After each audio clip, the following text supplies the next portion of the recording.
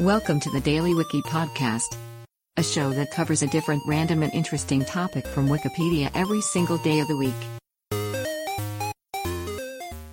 Today is September 16th, and here is today's featured Wikipedia article.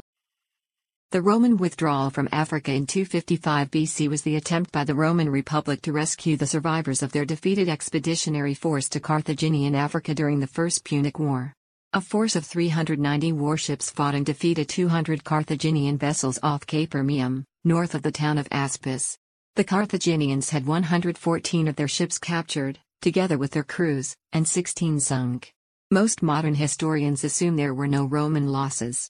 The Romans landed in Aspis, where the Roman survivors of the previous year's invasion were besieged, sortied, dispersed the besiegers and raided the surrounding country for food.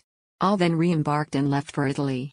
While returning, the Roman fleet encountered a storm off the southeast corner of Sicily. 384 ships were sunk and more than 100,000 men were lost.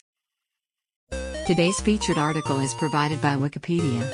You can find a link to the article in the show notes. Help support the podcast by rating us on your favorite podcatcher, or support the show on Patreon by visiting bit.ly/thedailywiki. Thanks, and tune in tomorrow for an all-new episode of the Daily Wiki.